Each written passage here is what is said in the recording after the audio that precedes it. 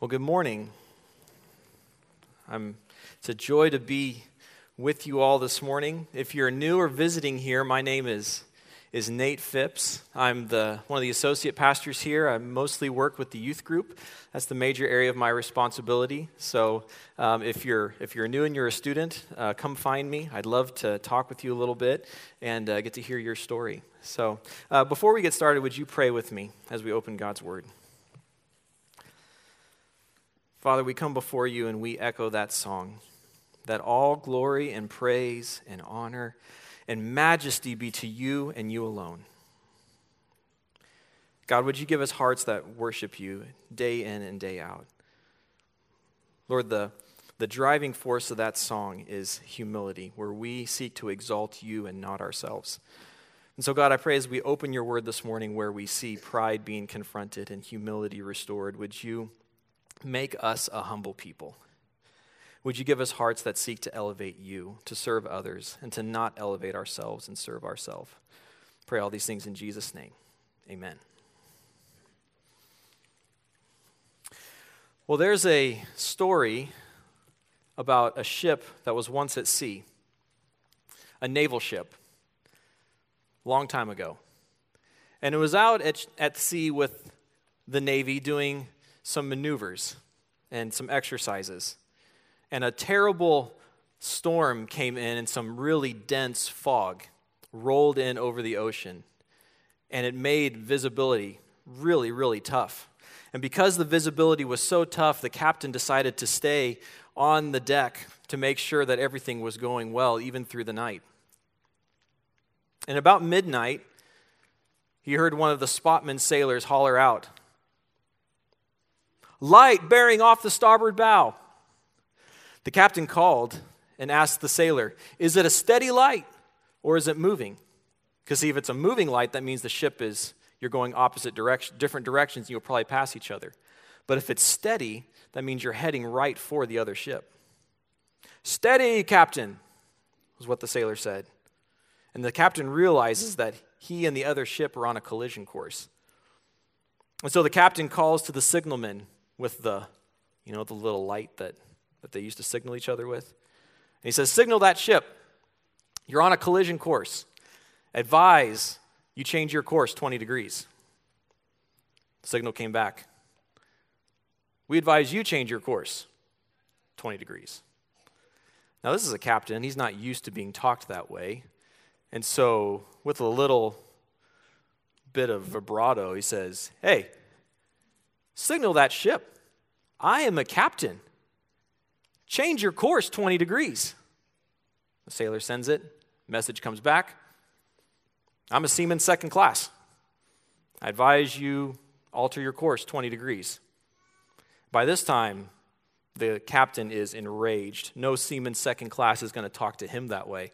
And he growls out at the signalman, "You send this signal that I am the captain of a battleship, and if he does not alter his course 20 degrees, there will be consequences." And the sailor does. The signal comes back, "I'm a lighthouse. We advise you alter your course 20 degrees. Now, that's not a real story. It didn't happen, but we can almost imagine it happening, right? Because I think we can all identify at one point or another with that captain, where we see ourselves as being right, and even when we're faced with not being right, we just hate to admit it. And that sense, what's going on there with that captain, his authority being challenged, what that's really showing, what's the heart of that is pride. And that's what we feel when we're in those situations. We're prideful. The captain was angry that his authority was not respected. And until he realized that he was on a collision course and had to change his direction, it meant utter destruction for him. And so that change in course was that he had to humble himself. He had to realize that he was in the wrong and make a course correction. And that course correction is humility. Humility, it's a virtue that is vital to the health and the well-being of every person, every believer. Stuart Scott, in his really helpful booklet, many of you have maybe gone through it. It looks like this. and it's a wonderful, wonderful work, but it is convicting. He says this about humility in the opening paragraph, that humility, it is probably safe to say that humility is the one character quality that will enable us to be all Christ wants us to be. That's quite a statement. Humility is the one character quality that will enable us to be all Christ wants us to be. He says we cannot come to God without it. We cannot love God supremely without it. We cannot be an effective witness for Christ without it. We cannot love and serve others without it. And we cannot resolve conflict without it. And he says we cannot resist sin without it. You see, pride is something that we all have. And so often, because we all have it in one measure or another, it tends to be thought of as not a very big deal. Well, everyone's got it, so it's not that big a deal. But the Bible would say otherwise. Proverbs 16:5 says this, that everyone who is arrogant in heart is an abomination to the Lord. Be assured he will not go unpunished. Man. James 4:6 says that God is opposed to the proud. And that's a scary statement because it means that when we choose to worship ourselves, to exalt ourselves, we are literally lining up ourselves against God. We are in opposition to him. And if we will not learn, if we will not heed the warnings of Scripture, then the Lord will put us through painful providences so that we learn our lesson and come to a place of humility. See, it's much better to learn from other people who have been humbled than to actually have to go through it ourselves. And that's what we're going to look at this morning. There's this incredible account in Daniel chapter 4 that we're going to go through this morning. You can turn there if you like in Daniel chapter 4. And my hope for you all this morning is that we will see the evil that pride truly is and we'll seek to eradicate it in our life by surrendering to God's authority, which is the foundation of humility. As I was putting this sermon together, I was like, was this a sermon about humility? Is this a sermon about pride? And I don't think you can really talk about one without the other, because you have to know what pride is in order to be humble, and you can't be humble until you deal with your pride. So turn with me in your Bibles to Daniel chapter 4. It's right after Ezekiel, right before Hosea, if that helps. I don't know if it does. It's in the Old Testament. What's been going on up to this point, you see, in Israel, after Solomon died, the kingdom went into a spiraling chaos filled with covenantal rebellion, and it looked like worshiping other gods. They blended the worship of God with other deities, and it showed itself in sexual immorality, disobedience to the law of God, and even heinous things like child sacrifice and the like. And so the Lord disciplines Israel by bringing other nations to conquer them and take them into captivity. And the setting for Daniel is Babylon is one of those nations that has brought Israel into captivity, headed by a man named Nebuchadnezzar. In 605, he looted Jerusalem, sacked Jerusalem, stole the gold from the temple, and he rounded up the brightest and best in Jerusalem to take with him back to Babylon to be a part of his diplomat, his council, so he could train them up as Jewish Babylonian diplomats. And one of those men was Daniel. That's how we ended up in Babylon. And Nebuchadnezzar was a powerful ruler. He was a successful ruler. He was literally the king of the known world during his time. The name that he went by was the King of Kings. It's a pretty good title. He had a pretty bad temper. If you know the accounts of Daniel in chapter 3, because 3 men refused to worship him as a god, Shadrach, Meshach, and Abednego, it sent him into a blind rage. He couldn't handle 3 people not worshiping him. He's a guy who loved himself. Nebuchadnezzar loved himself some Nebuchadnezzar. But we're going to see in Daniel 4 what is so incredible is that there is a complete change to that man I've just described. And you see the indications in verses 1 through 3. Now, this is a different part of Daniel. This is a story that is being told, a narrative. It's a true story. And it starts with an introduction. And it starts with an introduction by the king. These first 3 verses really are at the end of Daniel, but he's put them at the beginning so that at the beginning of the story and at the end of the story starts with praising God. So Nebuchadnezzar praises God at the beginning of chapter 4, and he praises God at the end of chapter 4. And he says this, read along with me, King Nebuchadnezzar, to all the people, nations, and languages that dwell all on the earth, peace be multiplied to you. It seemed good to me to show the signs and the wonders of the Most High God and what he's done for me. Verse 3, how great are his signs and how mighty his wonders. His kingdom is an everlasting kingdom, and his dominion rules for generations.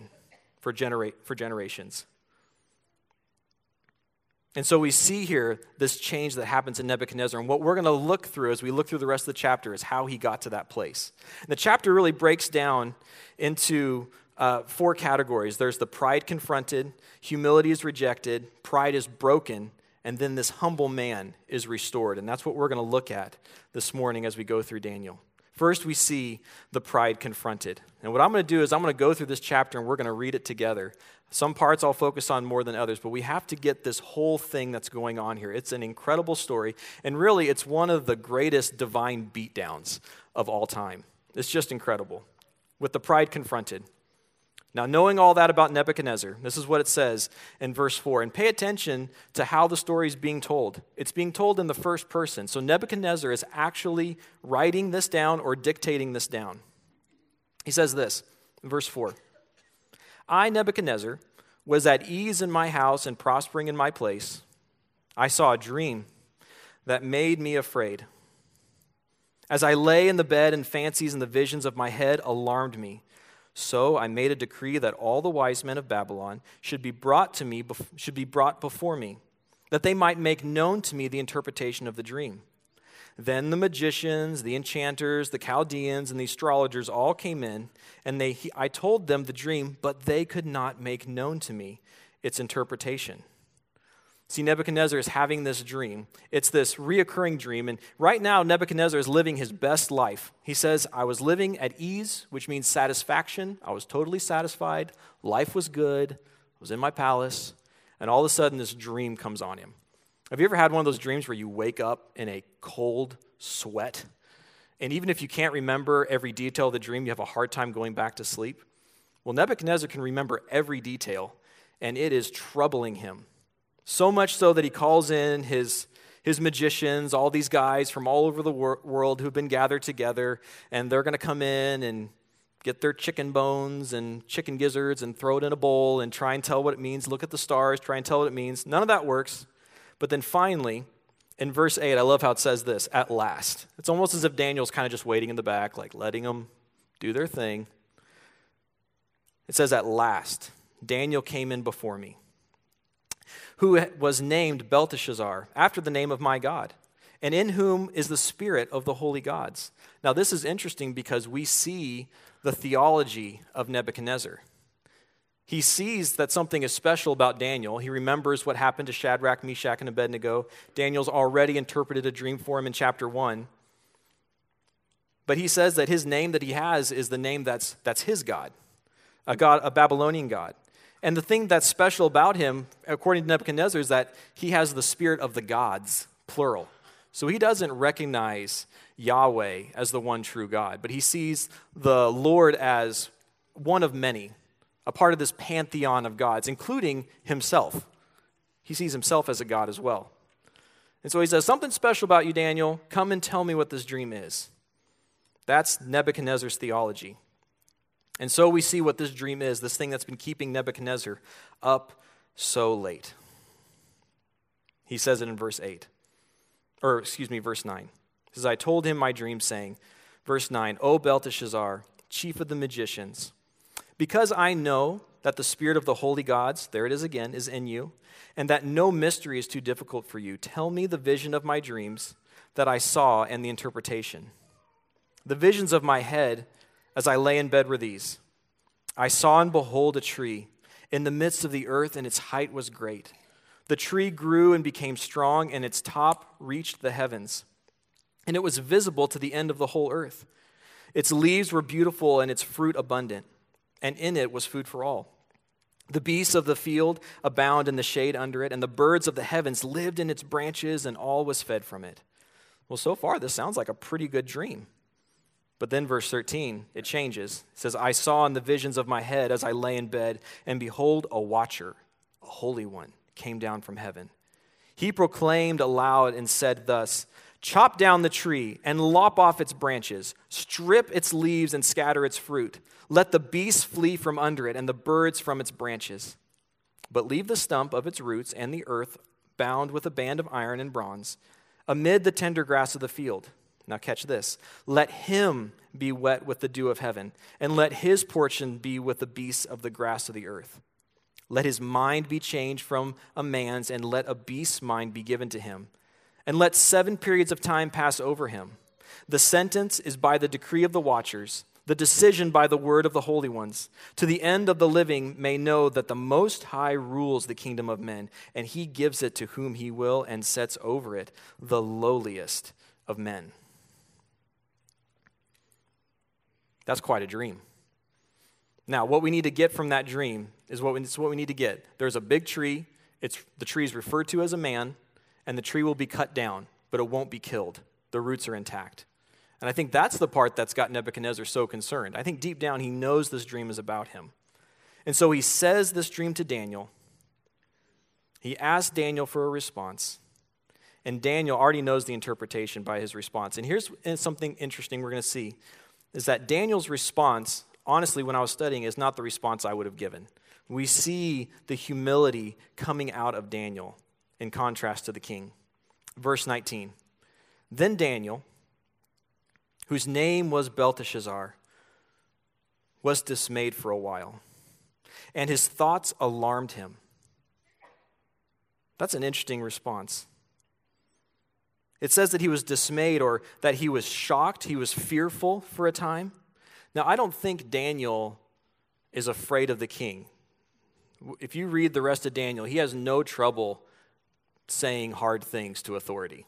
So I don't think Daniel is afraid for his life, for giving bad news to the king. Rather, Daniel is responding in compassion. He's concerned for the king. He doesn't want to say it because it's hard. It's a hard thing. But the king draws it out of him. The king answered and said, Belteshazzar, let not the dream and the interpretation alarm you. And then Daniel says, my Lord, may the dream be for those who hate you and its interpretation for your enemies. And that's interesting. He says, Nebuchadnezzar, I wish this dream was for your enemies because it's so hard. I really wish this wasn't going to happen to you. Now, they obviously have a working relationship, but I doubt that they're buddies. Remember, this is the king that destroyed Daniel's city, sacked and destroyed the temple of God, and probably signed off on many deaths of people that Daniel knew, whether they were family or friends. If it was me, I would have been pretty happy. I would have been like, sweet. King's going to get what he has coming. Here's the dream. See ya. Peace. Bye. I'm getting out of here. But that's not Daniel's response. He's concerned. He has compassion. And he gives them the interpretation. He still gives them the truth. He goes through, he said, this tree that you see, all the branches, everything in it. Jump down to verse 22. He says, it's you, O king. You are this person. You are this tree in the dream. And then skip down to verse 24. He says, this is the interpretation, O king. It is a decree of the Most High, which has come upon the Lord the king, that you shall be driven from among men, and your dwelling shall be with the beasts of the field. You shall be made to eat grass like an ox, and you shall be wet with the dew of heaven, because he's going to be outside day and night. And 7 periods of time shall pass over you, till you know that the Most High rules the kingdom of men, and he gives it to whom he wills. He goes on and says in verse 26 that this kingdom will be taken from him, but not permanently. After 7 years, it'll be returned. And then Daniel does something really interesting. He makes a plea for the king's repentance. He doesn't just say, that's it, that's the dream, deal with it, I'm gone. He actually uses this as an opportunity to try and turn the king towards God, to turn him towards repentance. Verse 27, therefore, O king, let my counsel be acceptable to you. Break off your sins by practicing righteousness, and your iniquities by showing mercy to the oppressed, that there may perhaps be a lengthening of your prosperity. See, Daniel's not calling here for mere behavior modification, but rather he's calling for a change of heart that shows itself in action. Daniel's saying, King, you're headed straight for the lighthouse. You need to change your course. You need to trust the living God. Turn away from your wicked ways. Literally, break it off. Turn away from it. Repent. Daniel's call is similar to that of Isaiah. In Isaiah 55, 6-7, it says this, Seek the Lord while he may be found. Call upon him while he's near. Let the wicked forsake his way and the unrighteous man his thoughts. Let him return to the Lord that he may have compassion on him, and to our God, for he will abundantly pardon. Daniel is telling the king that what God has decreed will come to pass, but if you repent, if you turn to the Lord, there might be a lengthening of time before justice is carried out. You see, humility desires the good of the other person, not itself. And Daniel, though he probably had grounds to be excited about the king's humiliation, he wants what's best for him. He wants him to be changed. He wants him to be transformed. He wants him to know God. He wants his best for him. Now, we're not told what the initial reaction of Nebuchadnezzar is. Perhaps he was a little shocked by that. Perhaps he made small changes in his demeanor, in his character. But whatever positives that happened, it did not last very long. And we see this in the following verses because humility is rejected. Humility is rejected. Look at verse 28.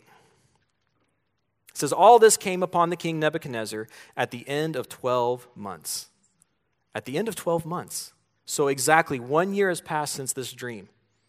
Now, did God have to wait that long to bring this about? Absolutely not. But you see the patience and the kindness of God. Nebuchadnezzar had time to repent. He had time to turn to the Lord. But he doesn't. And we see that because it says here in verse 29, at the end of those 12 months, he was walking on the roof of the royal palace of Babylon. And the king answered and said, Is this not great Babylon, which I have built by my mighty power as a royal residence, and for the glory of my majesty? You just see this picture. He's just arms out, like, oh, yes, this is what I have. Total rejection of what Daniel had said. Total rejection to the warning that was coming for him. Nebuchadnezzar thinks that he's the lighthouse. He doesn't see himself as the man in the ship. Humility is completely rejected. Humility cannot be faked. Eventually, true humility cannot be faked. Eventually, our pride will work itself out because we love to worship ourselves. And so, we see that the humility is rejected, and now he's going to be a humbled man. Look at what it says. It says that while he was talking, verse 29, he says this, verse 30, I lost my place there for a second. In verse 31, while the words were still in the king's mouth, a voice fell from heaven. So God is patient, but only for a time. And the voice said this, O King Nebuchadnezzar, to you it is spoken, the kingdom has departed from you. And you shall be driven from among men, and your dwelling shall be with the beasts of the field.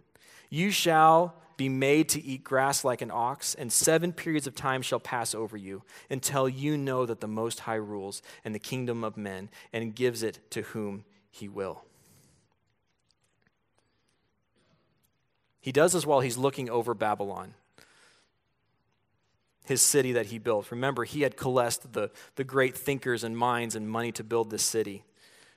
I'm sure you've heard amazing things about Babylon. You can look up the Ishtar Gate, which is a 50-foot tall gate with blue enamel tiles, amazing carvings of lions and dragons.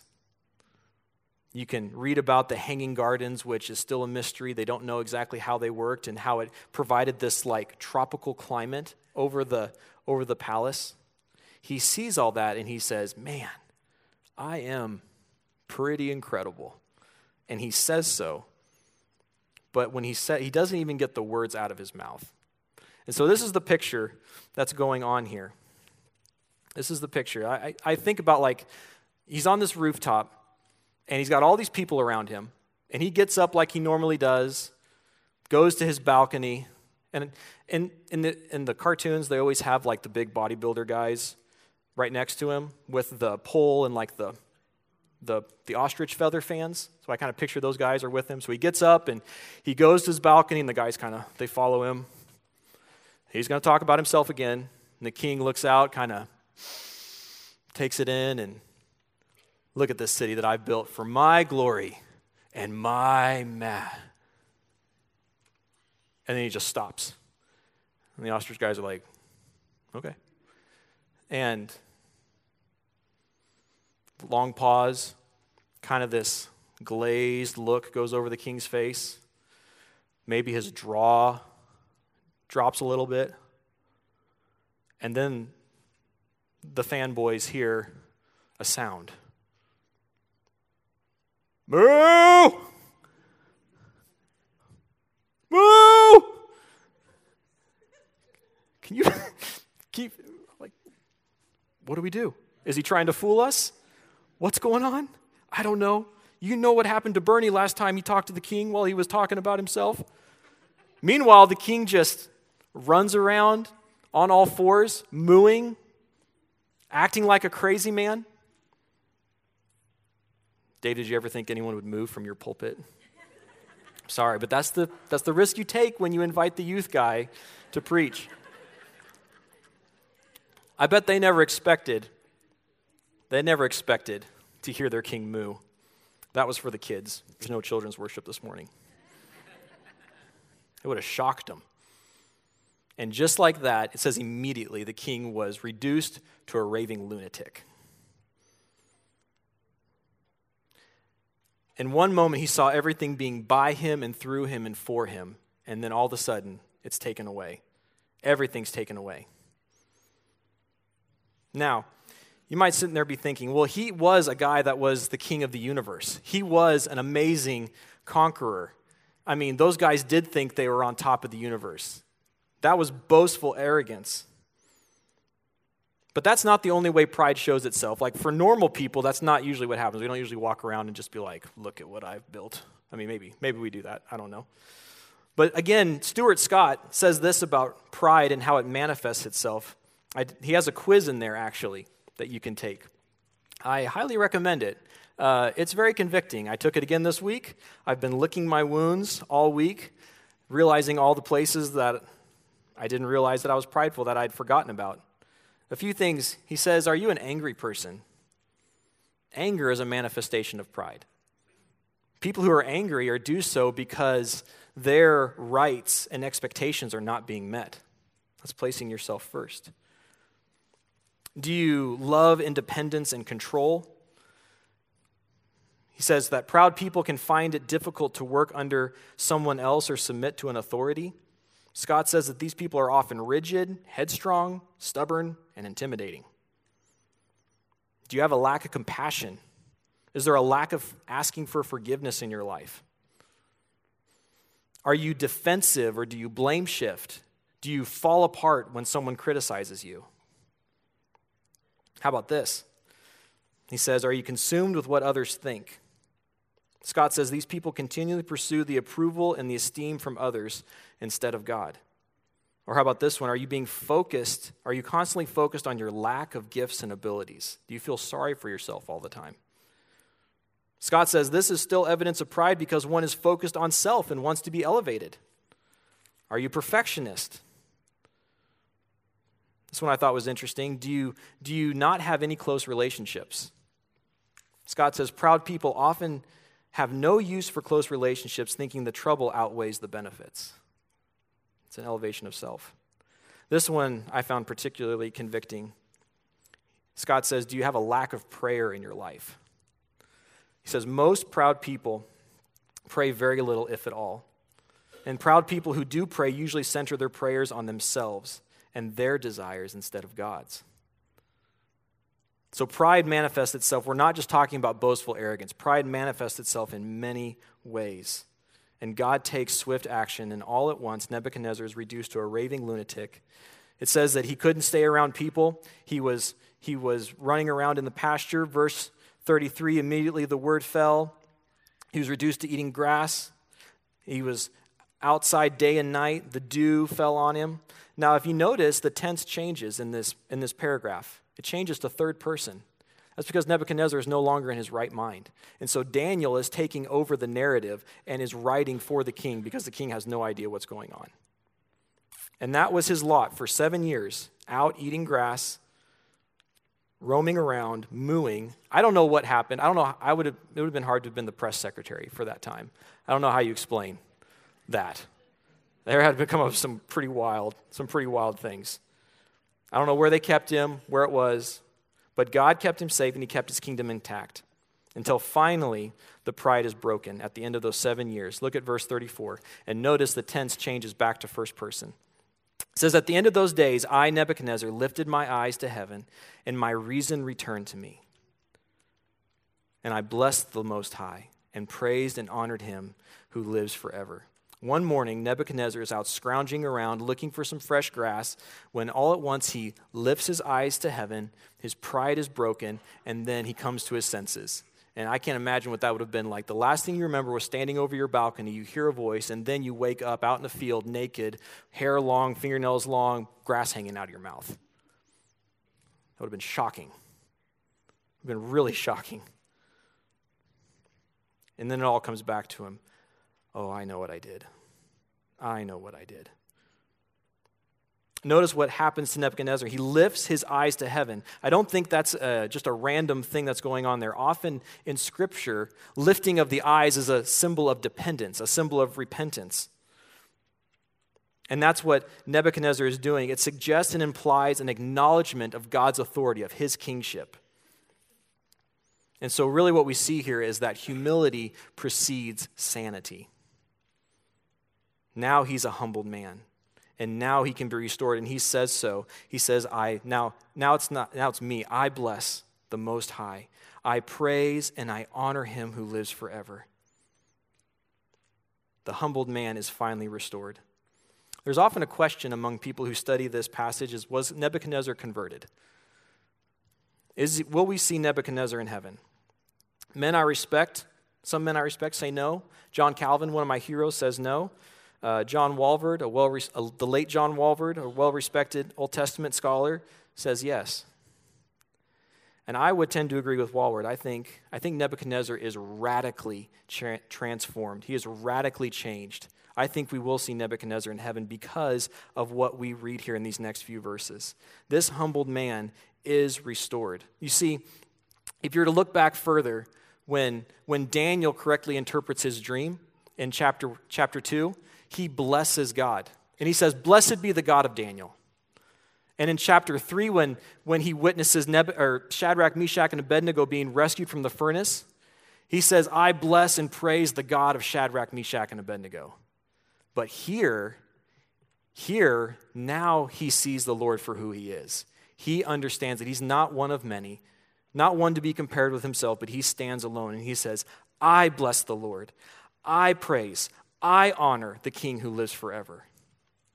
That's a radical transformation from a guy who was the king of the universe, king of the world. I think he is a changed man. And what we see here is that he is restored, and there is 4 steps to this restoration. If we want to be humble people, there are 4 steps we need to take on this path of this course correction to be humble people. The first is that humility realizes its dependence on God. Humility realizes its dependence on God. You cannot be a humble person if your daily motivation is to better your name for your glory and your kingdom.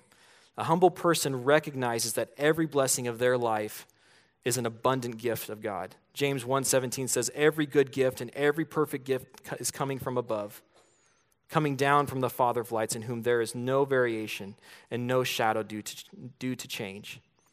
So when perfectionism, achievement, status, and recognition become our motivation, we are taking the path of pride and we're placing ourselves above God. And when we become anxious about the future, fearful of what others think, critical of authority, or bitter about the lack of blessing in our life, we are dethroning God in our hearts and we're placing ourselves on the throne. You see, humble people do not look down from the rooftop of their achievements, but they look up in dependence from God to God from the ground. Nebuchadnezzar realizes his dependence on God, and that is the first step in being a humble person. We realize that everything we have is from the Lord. Secondly, humility submits to God's sovereign control. Humility submits to God's sovereign control. This is completely antithetical to how Nebuchadnezzar has been acting. Look at verse 34. He says, "For his dominion is an everlasting dominion, and his kingdom endures from generation to generation." No, this is the guy who was the king of an empire, and no longer is he the one who's on top. It's God's kingdom who lives forever. It's God's kingdom who endures. My kingdom is going to go away, but it is God and his kingdom, and he's in charge, and I submit to him. I confess to you that this has been an area in my life that is hard to submit to because I don't always like the circumstances that God places me in. Do you trust that God is in control of your circumstances and has your highest good in mind? Romans 8:28 says, "And we know that for those who love God, all things work together for good, and they're called according to his purpose." See, the root of pride is a dissatisfaction, a distrust with the circumstances that God has placed us in. And that's why we depend on our own achievements. And so pride is fundamentally a God problem. And that's why we have to start with the Lord if we want to be humble people. We could talk about practically what that looks like. Scripture talks about that. There's places for that. Talking less, listening more, all those good things.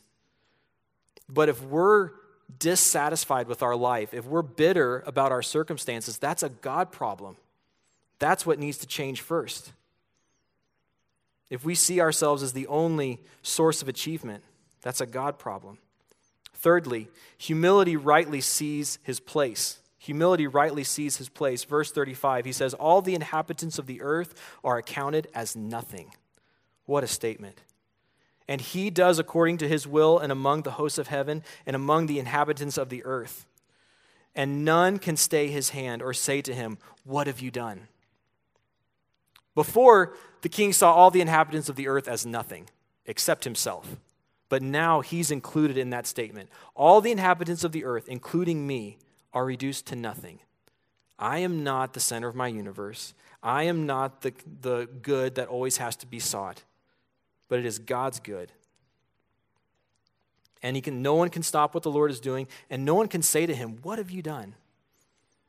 Humility rightly sees his place in that we don't question God about where he's placed us in life, the gifts he's given us, the circumstances he's put us in, the relationships we have, the marriage that we're in, the job that we have. Now, there is a place in the Psalms where the psalmist is questioning the Lord when they're grieving and looking for answers, but this is questioning as accusing God of being unfair or lacking in goodness. Humility doesn't do that. Humility submits to God's authority. Humility sees itself for who we really are. We're nothing but by the grace of God. Lastly, we see that a humble person praises and offers gratitude toward God. So the last step in this course correct, if we want to be a humble person, we offer praise and we express gratitude towards God. Look at verse 36. It says, "At the same time, my reason returned to me. And for the glory of my kingdom, my majesty and my splendor returned to me. My counselors, my lords sought me, and I was established in my kingdom, and still more greatness was added to me." What happened for Job happened for Nebuchadnezzar. Everything that he lost was returned to him, and then some. God had everything under control the whole time. There wasn't any coup attempt. There wasn't any distrust of his sanity when he came back. They all fell into place. Verse 37, again we see this transformation. "Now I, Nebuchadnezzar, I praise and I extol and I honor the King of heaven, for his works are right and his ways are just, and those who walk in pride, he is able to humble." He wraps up that story with that call by praising and magnifying and glorifying the Lord. That never would have happened to him before. He sees now that everything that he has is a blessing from the Lord. Everything he has is not by his skill, his cunning, his ability. It is by God. And so he offers praise and gratitude towards God. Those are verbs there. Those verbs are verbs of worship. And isn't it interesting that Nebuchadnezzar was in his right mind but was totally blind to his pride?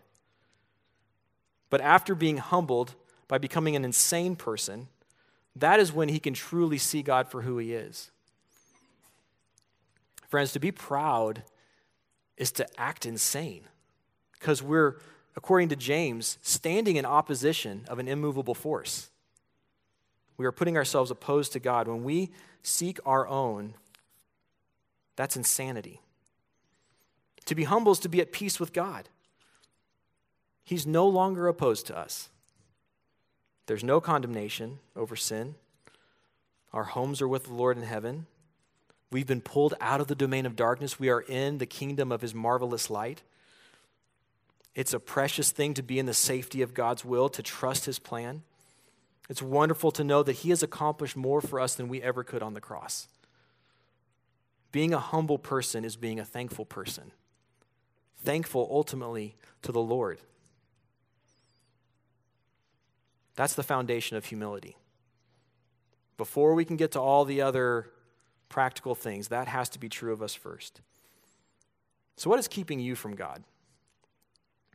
Are there areas in your life where you're defiant against God's sovereignty?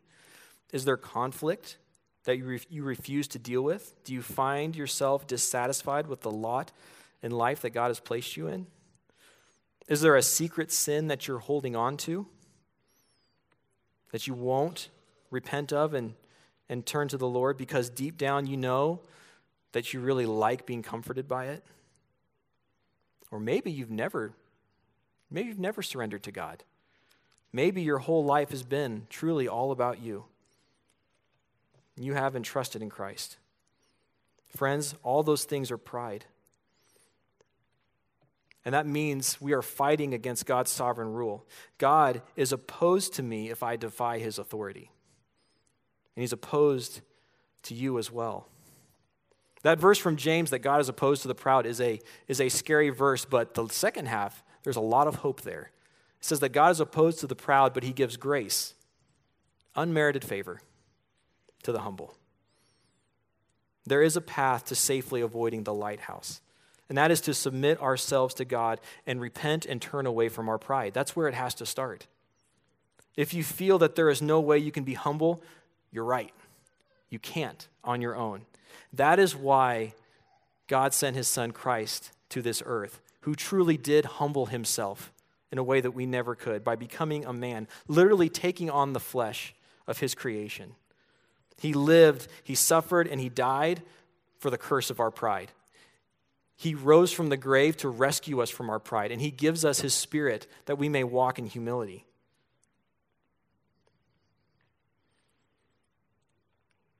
Nebuchadnezzar was the most arrogant, pig-headed, wicked man who ever lived, and he was transformed. And the Lord can do that for us as well. The question is will we learn from Nebuchadnezzar? Will we make a course correction in our life and in our relationship with God? Or will we move full steam ahead to the cliffs, foolishly thinking that it's the lighthouse that's the problem? Would you pray with me? Father, thank you so much for your word. We thank you for this true story, this account in the book of Daniel of a king who was completely full of himself but was radically transformed. Not by his own doing, but by completely surrendering and submitting himself to you. And Lord, we thank you for the times in our life when we do have to go through a painful providence to learn your authority, to learn your goodness, to learn to trust you. Lord, would you give us humble hearts? Would you make us mindful of your authority? Would you overwhelm us with gratitude for the work that Christ did for us on the cross that we could never do for ourselves? And would you empower us by your Spirit to walk daily in trust and submission to you? And would you help us to be a humble people for your glory and for your good alone? Lord, we pray these things in Jesus' name. Amen.